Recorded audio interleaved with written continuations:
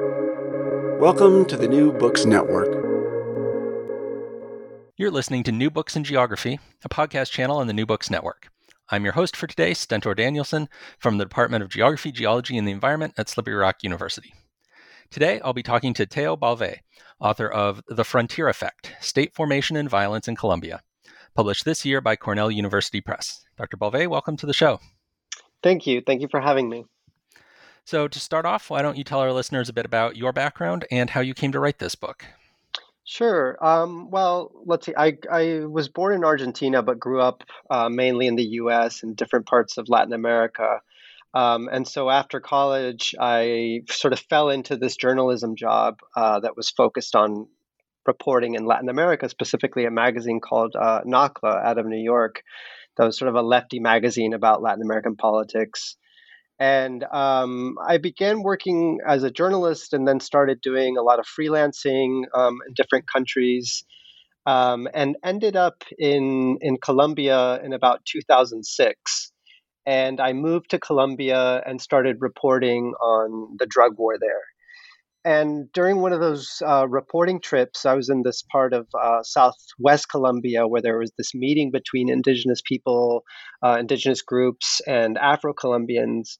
And they both started talking about how in the far northwest of the country, so this is up by Panama, this region called Urabá, there was these palm oil plantations that were being developed by right-wing paramilitary groups and their associated companies, and that these oil palm plantations were dispossessing these Afro-Colombian communities. And so very shortly after that trip, I organized a trip to this northwest part of Colombia, Urabá, and I started doing an investigative journalistic project on that, the dispossession of those communities. I was trying to find a link between oil palm companies, the violent paramilitary groups, and actually grant money from USAID, which was supporting different agricultural projects across the country. So I spent like a year investigating that story. And I was at the same time, I had gotten into investigative journalism, but at the same time, I was getting kind of sick of freelancing. And I'd always kept a foot in academia. And so I decided to go back to graduate school and went to a geography program at Berkeley to get a PhD. And that investigative project was essentially like the foundations for my dissertation project, which was and many years later turned into this book. So that's a bit of a long story short. There's more I could go into, but that's the nutshell. Okay, well, I'm sure we'll get into some of the other things as we go through some of the other questions that I've got for you here. So your subtitle of the book says State Formation and Violence, not State Formation or Violence, State Formation versus Violence, because one of the things that you do in your book is to challenge the idea that if there's violence, that means state formation has failed to occur or that state formation necessarily brings peace. So could you elaborate on that idea? Sure. I mean, there is this very widely held view, not just among the sort of political science scholarly community, but also I think in most conflict ridden places, whether you're talking about Colombia or you're talking about parts of Mexico even or the DRC, which is this assumption that wherever there is political violence, it's often because of a lack of a state presence. So it's this Hobbesian argument that wherever there's a vacuum of the state, you have that war of all against all. And what really surprised me when I started visiting this region of Colombia is how, and lots of regions of Colombia actually, is how prevalent that discourse is. I mean, no one's citing Hobbes, obviously, but you go to almost any one of these really, hot spots of violence in Colombia that have been, mired in conflict for decades and decades. And you ask almost anyone from any part of the political spectrum, like, why has this place been so violent for all these years? And invariably, almost like, without fail, they'll tell you, oh, well, it's the absence of the state. Um, and I what I tried to set out in this book is at the same time, take those claims seriously. Don't just dismiss them as like false consciousness or something like that.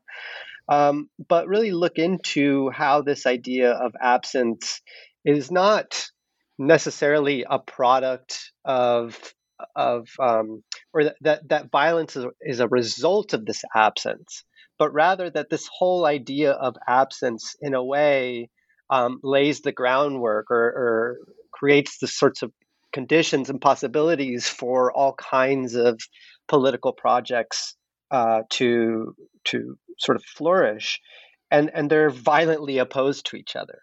And it's that kind of conflict and that interaction between those various different state projects, none of which really agree with each other 100%, that generates the sort of violence that I was seeing in this part of the country. So, yeah, I mean, whether you're talking about left wing guerrillas, whether I'm talking about right wing paramilitary groups, the security forces, unions, landowners, all these different groups that I saw sort of coming into conflict in these really complicated ways were sort of in the business of state formation in this kind of very violent process. So, yeah, state formation, I think anywhere, at least, in some ways is a violent process. But there's something about these parts of Colombia where everyone thinks the state is, nowhere to be found, where you can almost see those sorts of struggles almost like in real time. Yeah, so I want to kind of dig into that a little more and get into some of the specifics of these state formation processes that are going on. And we're on the geography channel, so I was particularly interested in your discussions of the formation of territory as part of these projects by all those different groups you named, the unions and the left-wing guerrillas and the right-wing paramilitaries and so forth. So could you talk a bit in particular about the territorial dimension to these rival state formation projects? Mm-hmm. Yeah, I mean, maybe it would help a little bit just to give like a thumbnail sketch of like the groups here and a little bit of the background of the conflict. In the 1960s, you had this proliferation of left-wing communist-inspired guerrilla groups in different parts of Colombia. And then those groups were sort of a traditional Cold War story with counterinsurgency from the state and those left-wing groups, fighting back, dirty war from the government. And then in the 1980s, the cocaine trade really took off, and that helped the guerrilla groups really finance their tremendous amount of growth. So they expanded to all different parts of the country. And those drug traffickers had been starting to buy rural land and laundering money in these, very agrarian parts of the country. And those guerrilla groups started kidnapping the drug traffickers, just as they had done to the, old school landowners before, and holding them kidnapped for ransom payments. And that's also how these guerrilla groups financed each other. And the response to that was this huge backlash where those old school landowners and the new landowning narco elite kind of joined forces and created these right-wing paramilitary groups that teamed up with the military to fight back the guerrillas and ended up slaughtering hundreds, thousands of civilians, accusing them of harboring guerrilla sympathies. So that's kind of like the broad sketch here. And the reason that story is important is because in what I call these frontier regions of Colombia, you have all those different groups. There are a handful of different guerrilla groups. There are the right-wing paramilitaries. You have the narco traffickers. You have the landowners. You have the state security forces, sort of civilian government actors, international aid groups. And what happens in these spaces is that, especially from the armed groups, they start vying for control over this, in this case, a very strategic region of the country. And to control those areas, they create these territories. In other words, these spaces in which they say pretty much like, what happens here is what I say goes within this particular given space. And what ends up happening is that you get this sort of proliferation of territories, and you can imagine these like different territories almost like sloshing around in a cauldron, and they kind of come together and they collide, and wherever they overlap there's these very violent conflicts to gain control. And when one group takes over another group's territory, the the civilian communities that lived in that space are then being, overrun and persecuted by the new, you know, um, boss in town. Um, but rather than, and this is the sort of geographical thing, rather than seeing these territories as just these, patches of land demarcated here, there, and everywhere, what I really try to show in the book is the way in which these territories are formed as a series of social relationships. So those social relationships involve, one of the relationships I really focus on is the relationship between a given armed group, say the Revolutionary Armed Forces of Colombia, the FARC, one of the leftist groups, and civilian communities, or the right-wing paramilitaries and the peasant communities that end up, inhabiting those territories. Because it's not just like a group can show up and say, this land is my land now. They have to, I describe it as a process of both coercion and consent. So they have to show up and they have to really, smash out the competing group and the sort of social networks of support. So that involves oftentimes like massacres or displacing the civilian population. But then there comes a time where it can't be all coercion all the time. If you want to keep control of the space, you also have to kind of cultivate consent among the population. So it's this sort of choreography between coercion and consent that these armed groups have to engage in with these civilian communities, and that involves, all kinds of things. I saw armed groups doing little land reforms, or building schools and bridges, or brokering relationships with the municipal government, all kinds of things. And it's in that relationship, in that social relationship of territory, that these state formations, as I call them in the plural, kind of bubble out of those processes. Not always in intentional ways, but in some cases in very conscious ways. All right, so let's talk now a bit about your specific study area, because you were focusing on this region of Urabá that is in the far northwestern kind of part of the country near Panama. So, you describe it as a frontier zone. So could you talk a bit about, in what sense is this a frontier zone, and why does that matter for what you're saying about the conflict in this region? Yeah, so it's as you said, northwest region of the country. It's called Urabá. It's not like an administrative unit or district in any sense. So you can think of it almost like in that kind of amorphous way that we think of like Appalachia or the Outback in Australia. It straddles a few different, three different departments or states, provinces, departments they're called in Colombia. And it's kind of lowland, tropical region. There are some more mountainous areas. And historically, since the 1960s at least, it's been a banana export enclave. And the importance of it being a frontier is that, like all frontiers, it's a kind of an imaginary geographical formation. And so even during colonial times, Urabá, or Darien as it was called back then, was seen as this kind of savage no man's land. And then around around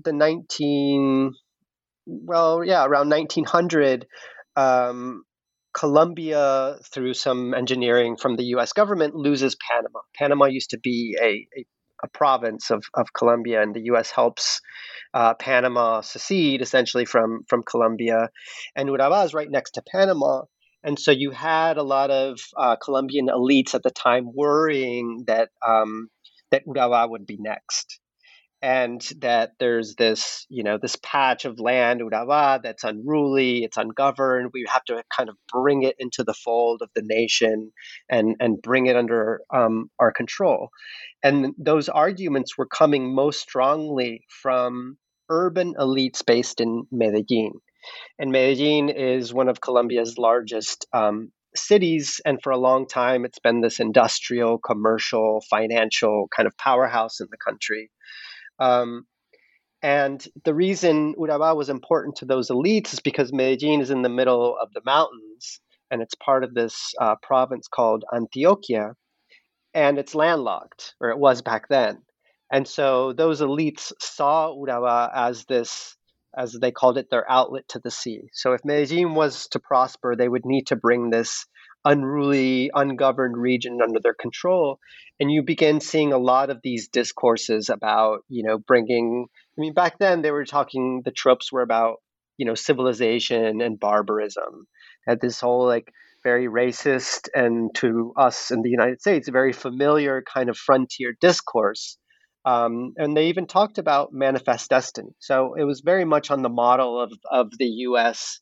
relationship to the Western frontier. And the frontier, in that same sense, was as much a sort of conjuring of the imagination of the space as it was a material process. So if in the US West it was the railroad that kind of consummated that whole relationship, in Urabá it was a road. And these elites in Medellin and the government, the state government of Antioquia, wanted to build a road into the region to make it their agricultural sort of, at the time they were hoping to turn it into cotton, because Medellin had textile mills. But it ended up turning into this banana enclave, sponsored by the US-based United Fruit Company. And whether it was in the making of that road or as it was in the making of the export enclave, both those processes involved the mass dispossession of local Afro-Colombian and indigenous communities who were being, again, exploited in this very colonial kind of way. I call it internal colonialism. So it was this racialized making of this frontier. And as a geographer, I was very interested in the way that was both a work of the imagination, but also a kind of political, economic, very material sort of process.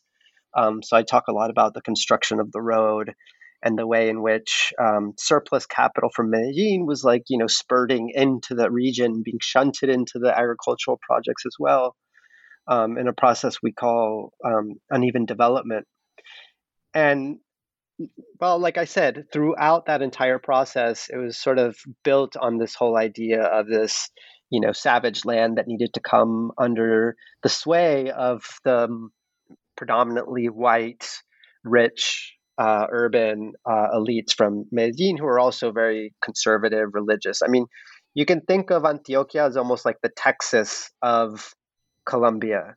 It's about manly, chauvinist, deeply religious, conservative, cattle culture, in that same sort of frontier sort of way. And those were the elites that were, descending on this region and throwing everyone off their land to implement these political, economic projects.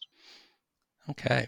So changing gears a little bit here, in your little bio sketch back at the beginning of the interview, you mentioned that you had been a journalist doing research and writing about this conflict before you became an academic working on the same topic area.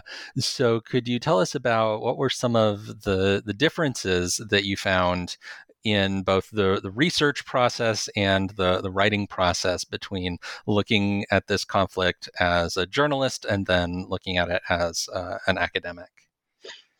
Yeah, that's a good question. It's something I think I struggled with a lot, both methodologically and in writing. Well, I don't know. Struggle is really the right word, but I thought a lot about the sort of interplay between the two. Um, I think as a journalist, especially when I first arrived to this region, I made a series of mistakes about um, accessing some parts of this region is really hard, and so like I would contact these NGOs that would help me um, gain access essentially to certain kinds of communities that I otherwise wouldn't have access to. But associating so closely with those NGOs, which was sort of like what I had to do to get the story, um, made it really hard to talk to other groups in the region. So that door opened, but the doors to say those communities like sworn enemies were immediately shut off. And so when I started developing this project, I was really careful to basically the strategy I came up with was talk to everybody. So I would talk to paramilitaries, I would talk to the guerrillas, the landowners, the union activists, the displaced peasants, the government people, um, basically trying to show myself as not being of any one particular group. And so it wouldn't be weird if I was talking to a guerrilla one day and then the next day he sees me talking to like his sworn enemies, in some other community.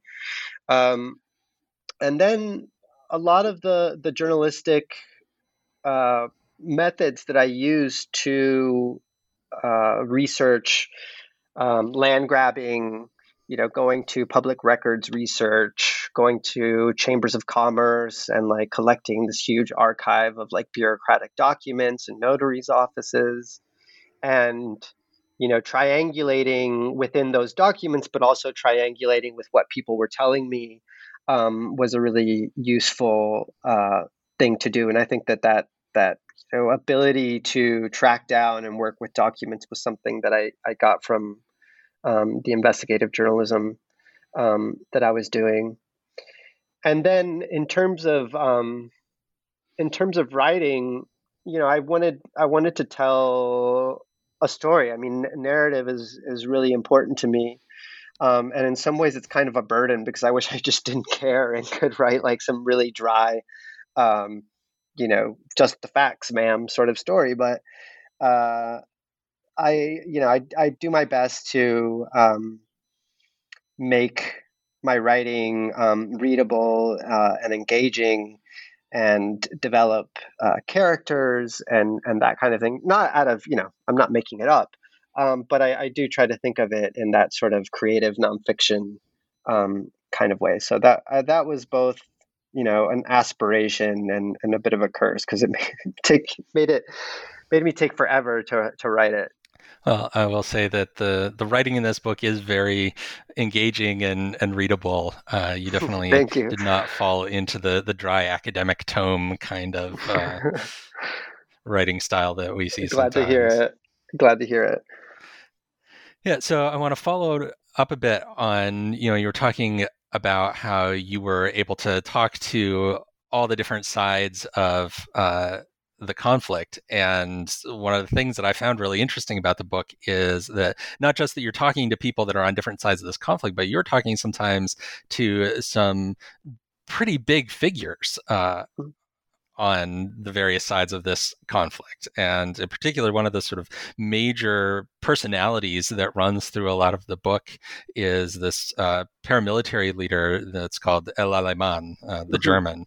Mm-hmm. And it was just kind of impressive that you got this access to him and were able to interview him about his role in the conflict and his perspective on things. So could you talk maybe a bit more about that individual and what kind of how you got to be able to actually talk to him and then what that brought to your research? Sure. Yeah, so El Alemán, who's name is Freddy Rendon. He showed up to Urabá when he was like probably in his late teens, early 20s. I can't remember exactly when.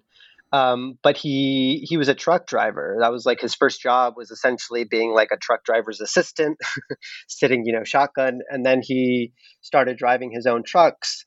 And it was like he would take beer to the region or whatever it was, and often came back to Medellin. He would go from Medellin to Urabá, deliver the stuff, and then bring back a bunch of contraband.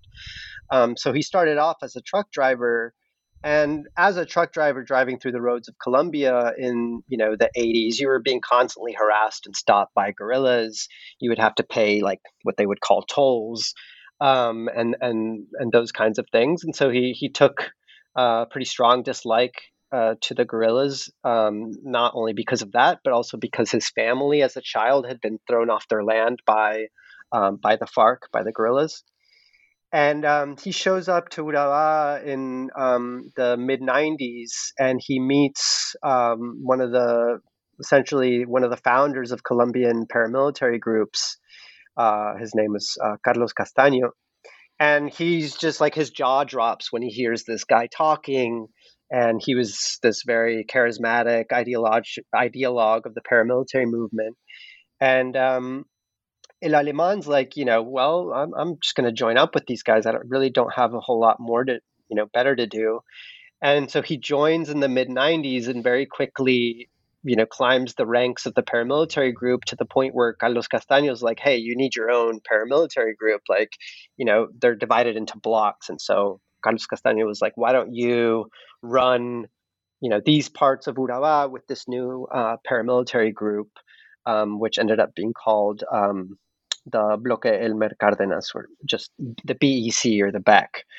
And so El Alemán became the BEC's commander, and he was probably the savviest counterinsurgent paramilitary commander that I can think of. I mean, there might be a couple others, but he's certainly up there, so much so that Carlos Castaño would send El Alemán and his group to different parts of Colombia when they were kind of opening new fronts in the war. So they were like, hey, Alemán, we're going to start this, campaign against the guerrillas in the Amazon. Like, go there and like be the spearhead, essentially, of our counterinsurgency campaign there. So he was this really powerful paramilitary commander. And he was also like incredibly, and remains incredibly charismatic. And so, despite the fact that his group was this murderous, killed thousands and thousands of people in some of the most gruesome ways that we've heard in Colombian contemporary conflict, through, thousands of people off their land, he managed to build this huge base of popular support in Urabá. And going back to your question about as a journalist, when I was a journalist, I would see that, and I saw his supporters protesting outside of his trial. So when he went to trial, his supporters were out there in front of the courthouse, like, demonstrating in support.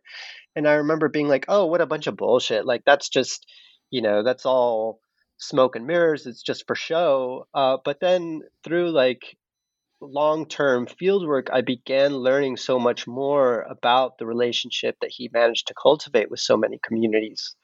And he has this very sophisticated narrative or discourse about the conflict, about his own personal experiences, about how, he's fighting for the communities. It's not the story you usually hear about right-wing paramilitaries in Colombia. Just like in Colombia, all the armed groups, they've all done terrible things. I'm not a supporter of the FARC or the ELN or any of the other guerrilla groups, but the right-wing paramilitaries really are, some of the most brutal of all the armed groups that have been involved in the conflict. They've done these huge massacres, and so they're often like the bad guys of the story, especially in academia, because they're right wing counterinsurgency. They're really like supporting the political economic elites of the country. some pretty shady, unsavory characters. And what was really interesting to me about El Alemán and his paramilitary bloc specifically was that ability to build these relationships with civilian communities. Okay. And then again, changing gears a little bit here, the main kind of capital T theorist that you engage with in this book is Henri Lefebvre. And so I'm interested in how you kind of learned about Lefebvre and came to see his work as useful in explaining what's going on in Colombia. Mm-hmm. So at Berkeley Geography, where I did my PhD, there was, I think like in a lot of grad schools, especially at that moment, I think Foucault, Gramsci, and Lefebvre were sort of major touchstones of critical geography. And Lefebvre, in so many ways, to me, still to this day, is like so impenetrable. I mean, it's really hard sometimes to follow the things that he's saying, but I was really struck by this whole idea of the production of space, the way in which, and it kind of goes back to what I was saying about the frontier, the way in which space is a series of social relationships that are both, ideological, mental, discursive, but also concrete, physical, material. And then third, that there's spaces that we live, and that space is something that we live and experience, and all three dimensions of space, if you will, are essential to it. And the things that I was seeing in Urabá about the way this region was portrayed and projected and produced as a frontier zone really jived with what the production of space is all about in my mind. Territory too. I read a piece by Stuart Eldon and Neil Brenner about the production of territory. So they were applying Lefebvre's framework to territory, and that just made a lot of sense. I could see how, say, for instance, in the case of the paramilitaries, how the violence that they were waging to control an area, the agricultural plantations, the agribusiness plantations that they were introducing, the people they were killing and displacing, the kind of like rhetoric and discourse they would use. I mean, I could see in every case how this whole very sophisticated understanding of space as a social product made a lot of sense in explaining the kinds of things that I was looking at. So for me, he was just a way to take this sort of fetishized, commonsensical thing that we don't even really think about or consider, aka space, and really show how formative it is to social relations, to society, and our politics and economics. I mean, all up and down. It just made a lot of sense to me. And I guess that's kind of how I came to it. And it just, I don't know, it clicked because of that production of space that made so much sense to me, whether I was thinking about the frontier, about territory, or about like community too. So take any kind of spatial constructs, and it's a powerful tool, I think, in like picking apart a series of relationships and finding the most the most powerful or formative ones. Okay, well, now that we've given our listeners a good idea of what this book holds in store for them, we always like to end our interviews by asking what you're working on next. What kind of projects are you taking up now that this book is out?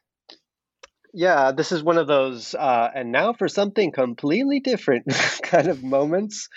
I work at Colgate University. I'm in peace and conflict studies and geography here, and Colgate is in central New York.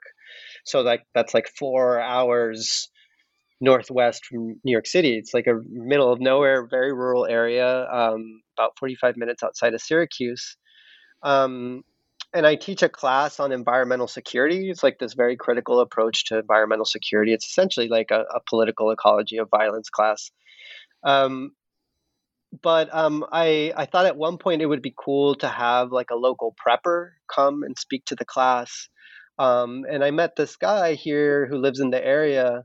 And I started, I wanted him to come and talk to my class about like preppers and, environmental disasters and that sort of thing. I just thought it'd be cool to have like a completely different perspective on some of the issues that we were talking about. And he's come to my class now. I don't know, like almost every year I've taught the class, and just kind of struck up a relationship with him. And he very nicely like invited me to join his prepper group. And so I started going to their monthly meetings and essentially started doing like participant observation, prepping. So I've accumulated a good amount of preps in my basement, as they're called, and have still been going to those meetings. And while doing this, I started the different people in the preppers group would make these sort of passing comments about how like, oh, this weekend we're going to go to this like trading blah blah blah, and I was like, oh well, is that like another prepper group? And they were like, oh yeah, like a sort of a prepper group. Well, it turns out that they are in these different, what they would call, I think, patriot groups. So Oath Keepers, Three Percenters, militias, some would call them. And I got interested in that whole relationship between prepping and armed right-wing politics here in rural America. And so I started working on that issue, and then January 6th happened, and it was all the groups that I had started to read about the year before. And so I don't know exactly what the research question is or whatnot, but that's the direction that I'm going in now. It's really kind of sucked me in. So I find it really, really interesting, and it's not so far-fetched to see the connections with my work in Colombia, in the sense that both in some ways kind of deal with grassroots armed movements and right-wing politics, and rural political economy, so agrarian political economy. I don't know. I do see the parallels, but it is I don't know, refreshingly different.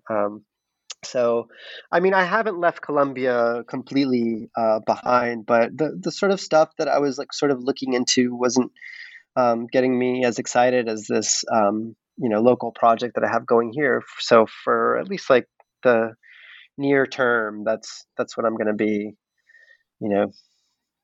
looking into. Okay, well, shout out to Colgate University, since that's my alma mater, the class of 02, totally. So I think a little bit before you got there, but that project sounds fascinating, and if you end up turning that into the book, maybe you'll come back on the show and talk about that. Oh, that'd be great. I'd love to. Many, many years from now, probably, unfortunately. But yeah, that'd be great. Thanks so much. Yeah. Thank you for coming on the show. So you just heard a conversation with Theo Balve, author of The Frontier Effect, State Formation and Violence in Colombia, published this year by Cornell University Press.